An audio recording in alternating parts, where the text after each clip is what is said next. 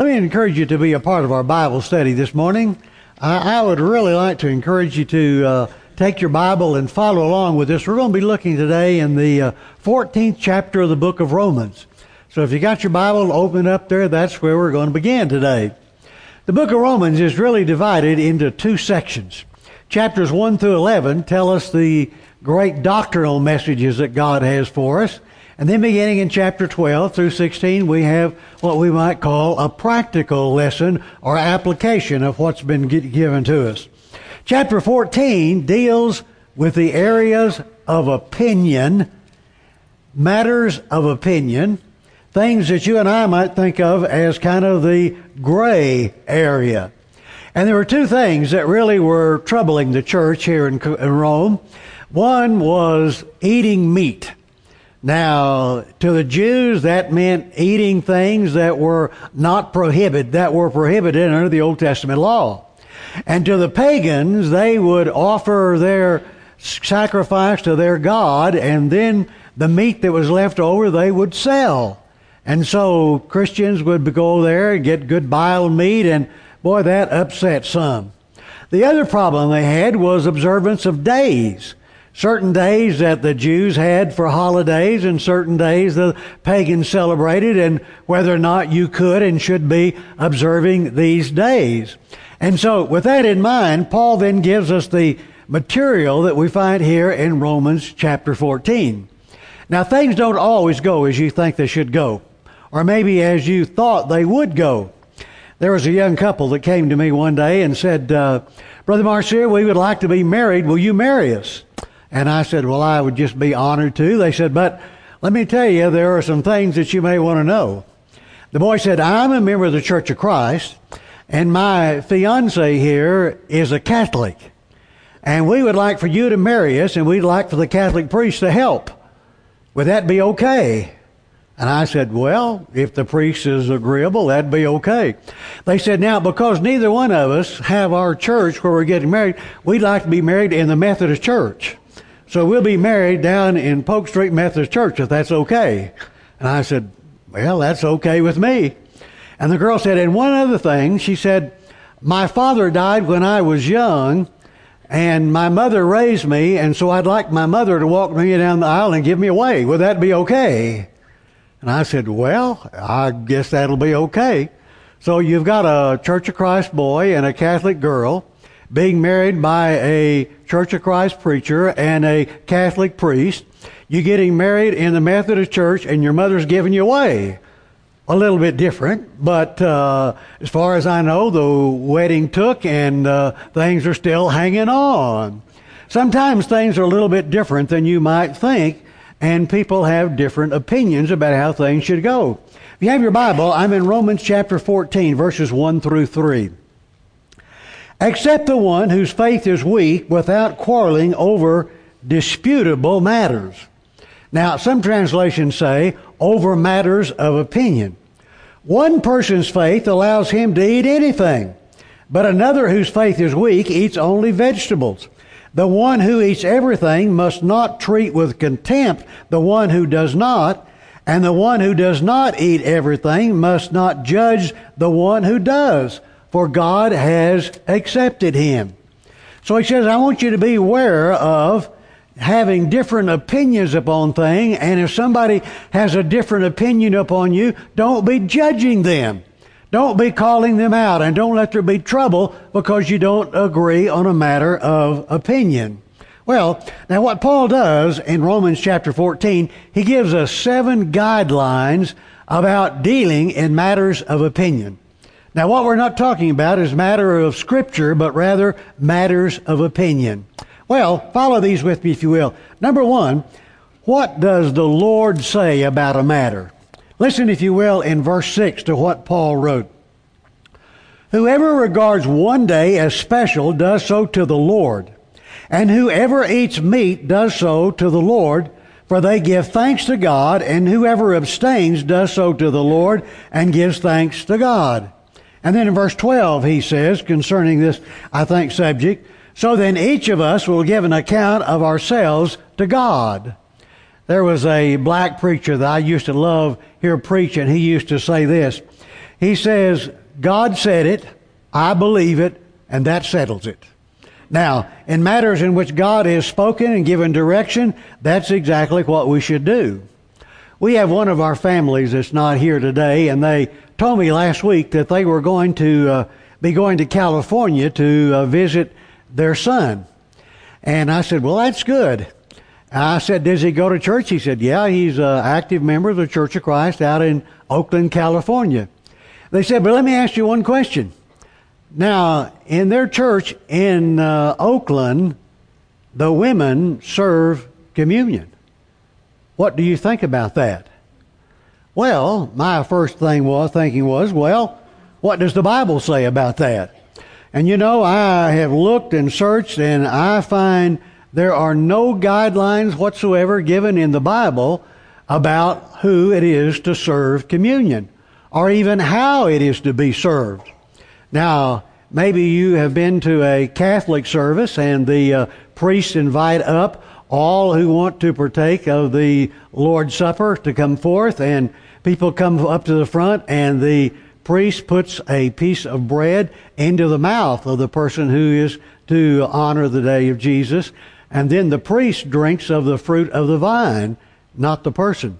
I would doubt that that would be what God has said.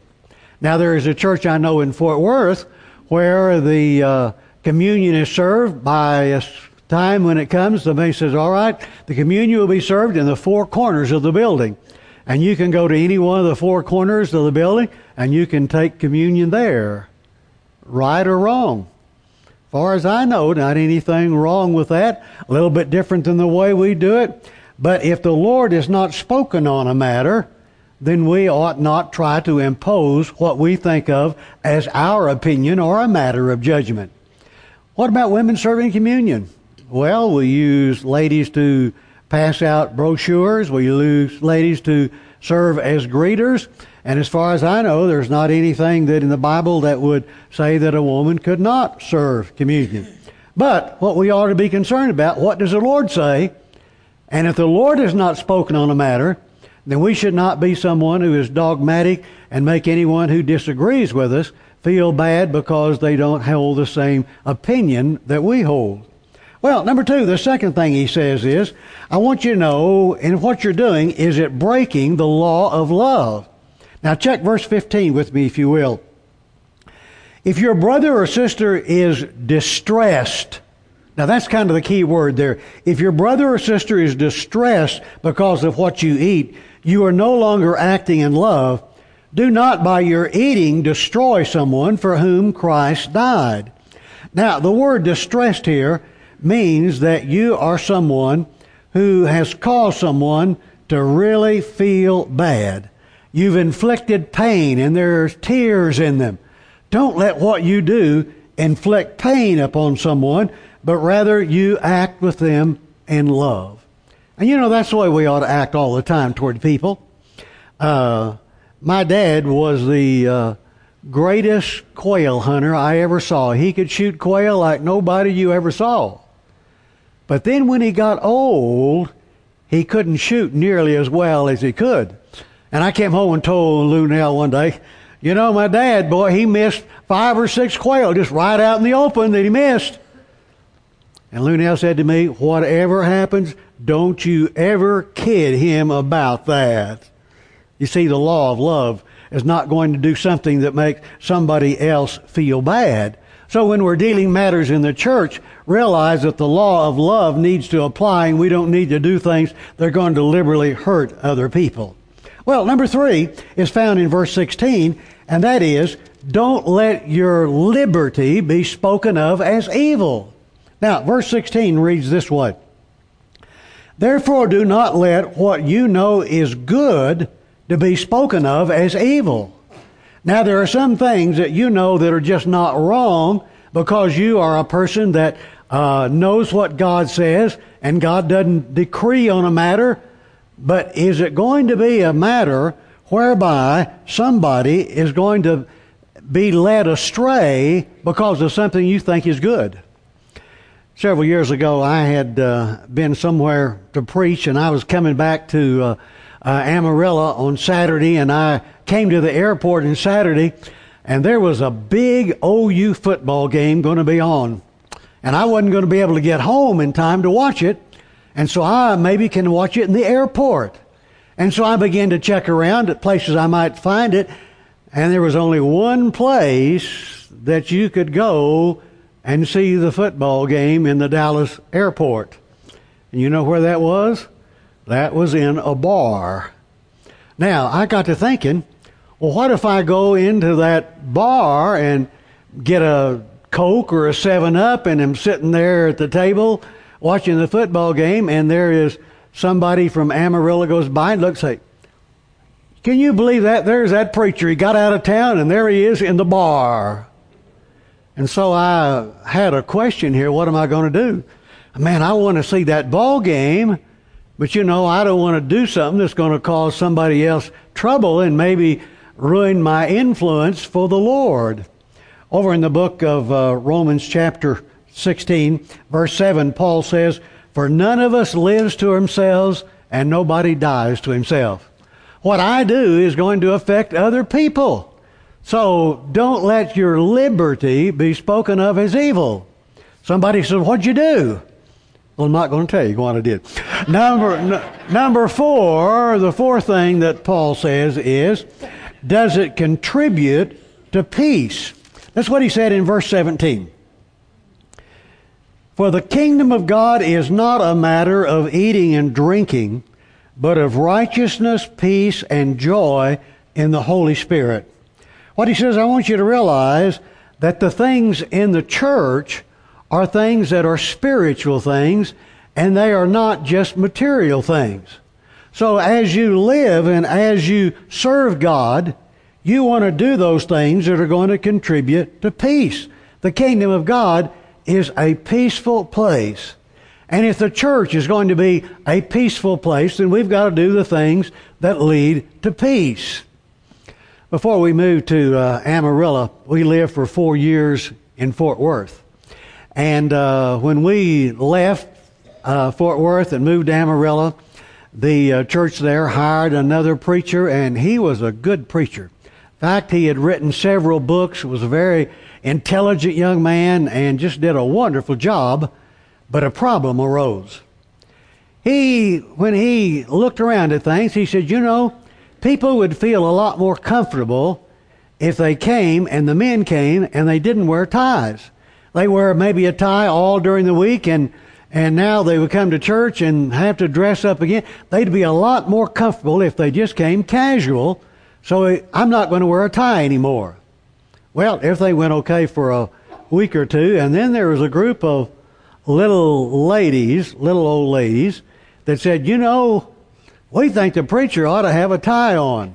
Now, let me tell you, you can search everywhere in the Bible you want to, and there's not any indication of a dress code in the Bible as to how a person ought to dress when they come to church. In fact, the idea of wearing a tie was not even something that developed until hundreds and hundreds of years later. So, but these little ladies thought that would be really important. And so they told the elders, and the elders said to him, Mike, there's some ladies that really feel a lot more comfortable if you were wearing a tie. And he said, nope, I'm not going to do it. And so it went on, and the ladies got more of them together and more. They went to the elders and said, we think our preacher ought to be wearing a tie when he preaches. And the elders said, well, so they went to him and said, Mike, would you just please, for the sake of peace in the church, would you start wearing a tie again? And he said, no, I'm not going to do it. And so you know what happened. I mean, a matter that did not mount to a hill of beans kind of grew and grew, and finally he got fired. You know, I thought, what a stupid thing to do. I mean, God wanted there to be peace in the church, and if somebody's doing something and it can lead to peace, do it. Even if you have to give up your right, do that which is going to lead to peace. And so as you think about your opinion and doing what you think of would be a good thing to do, make sure it's not going to be something that's going to cause trouble rather than something that's going to cause peace. Well, number 5, is it going to be something that's going to edify other people? Look, if you will, in verse 19. Let us therefore make every effort to do what leads to peace and to mutual edification. Now, if you note there with me, that is the second time that the word peace has been used. Used first of all up in verse 17 and now here in verse 19, because we need to be concerned about the things that are going to bring peace. God wants His church to be a place of peace where people love each other and people get along with each other, and when there is peace. Over in the book of Philemon, there's kind of an interesting story. You may remember what the story is in Philemon, that there is a slave by the name of Onesimus who has run away. And as he has done so, he is now a wanted man. And he somehow ends up in Rome, and he meets Paul, and Paul teaches him the gospel, and the man becomes a Christian. And now Paul has this runaway slave who is a Christian, and the question is, what am I going to do with him? Should I send him back, or should I just keep him here? I really love this man. So in Philemon's verse 12 through 14, we find Paul sends this letter back with Onesimus. I am sending him who is my very heart back to you. I would have liked to keep him with me so that he could take your place in helping me while I am in chains for the gospel.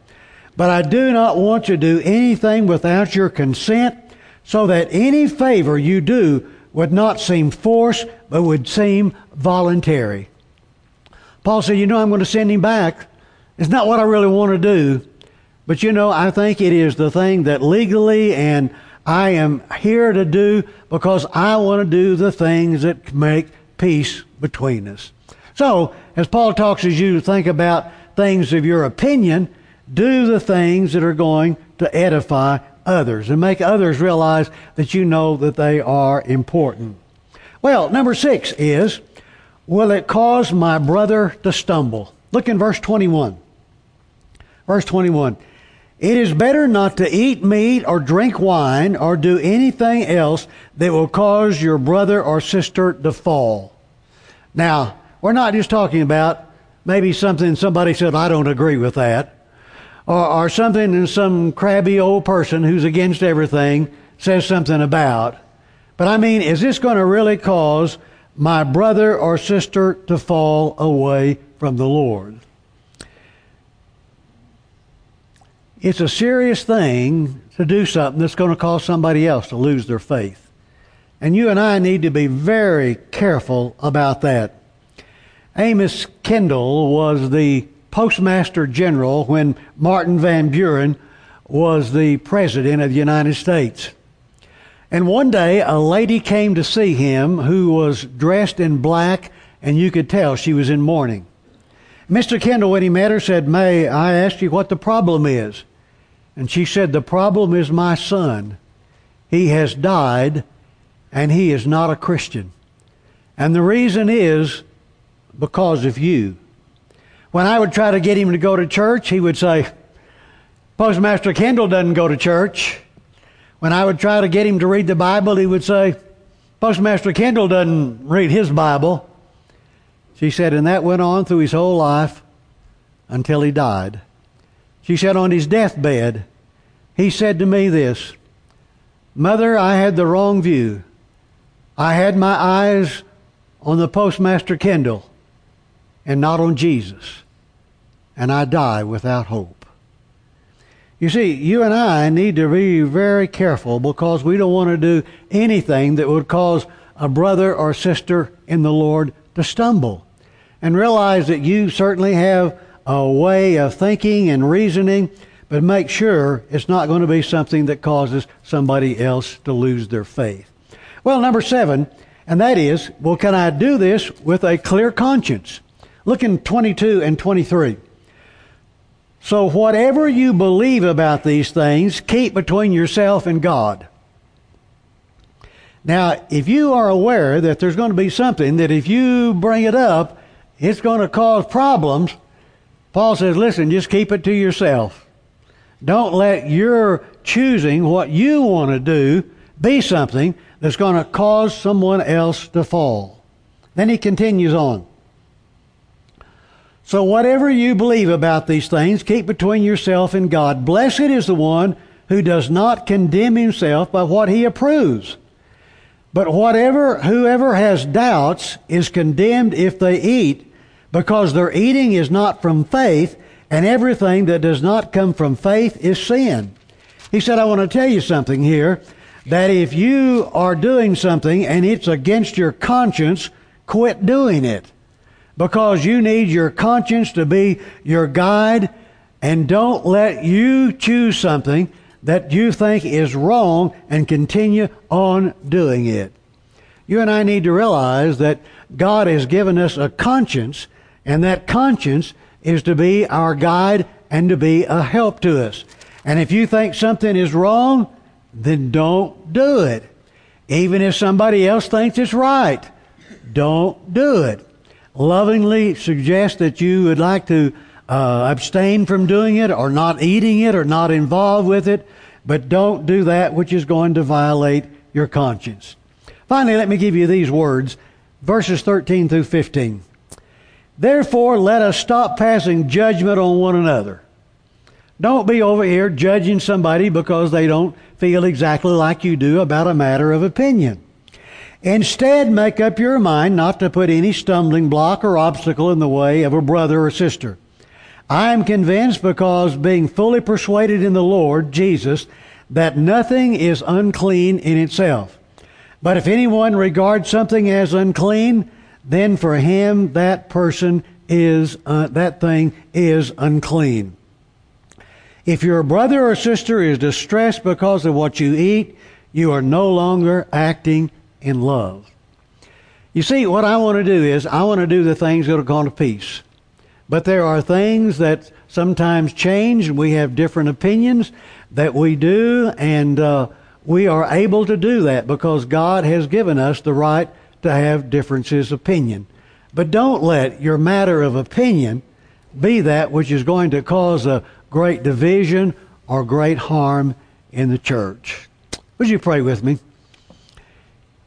Dear Lord, help us to be people of the book and to know what you say. And what you say, Lord, that's what we do. Dear Father, help us also, though, to be aware of the fact that everybody doesn't see things exactly like we do. And sometimes, dear Father, we need to give in and do things, dear Father, that other people may think would be wiser for the sake of the church and for the good of the individual. We love you, Lord, and thank you for giving us a mind with which we can think and a heart, dear God, with which we can feel. In Jesus' name we pray. Amen. Go home and read chapter 14 of the book of Romans, if you will. You'll find it a very challenging chapter indeed in your faith. We're going to sing a song of invitation this morning, and maybe there's a way we could be of encouragement to you. Maybe you'd like to come and say, you know, I'd like to be a part of this church family. If that's your desire, we would welcome you into our family. Maybe you'd like to come today and confess your faith and be baptized into Christ. Everything's in readiness if you'd like to do that. I'll be at the front. Our elders will be at the back. And if we can serve you in any way, why don't you come right now as we stand and sing together. What a fellowship, what a joy divine, leaning on the everlasting arms. What a blessedness, what a peace is mine, leaning on the everlasting arms. Leaning, safe and secure from all alarms. Leaning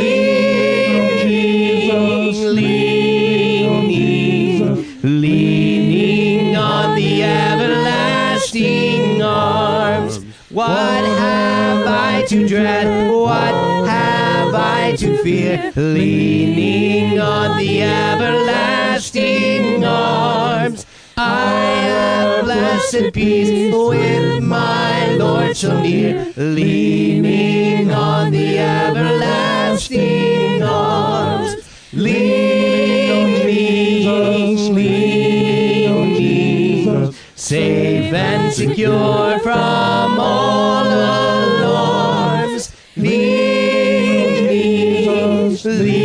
redeemed. He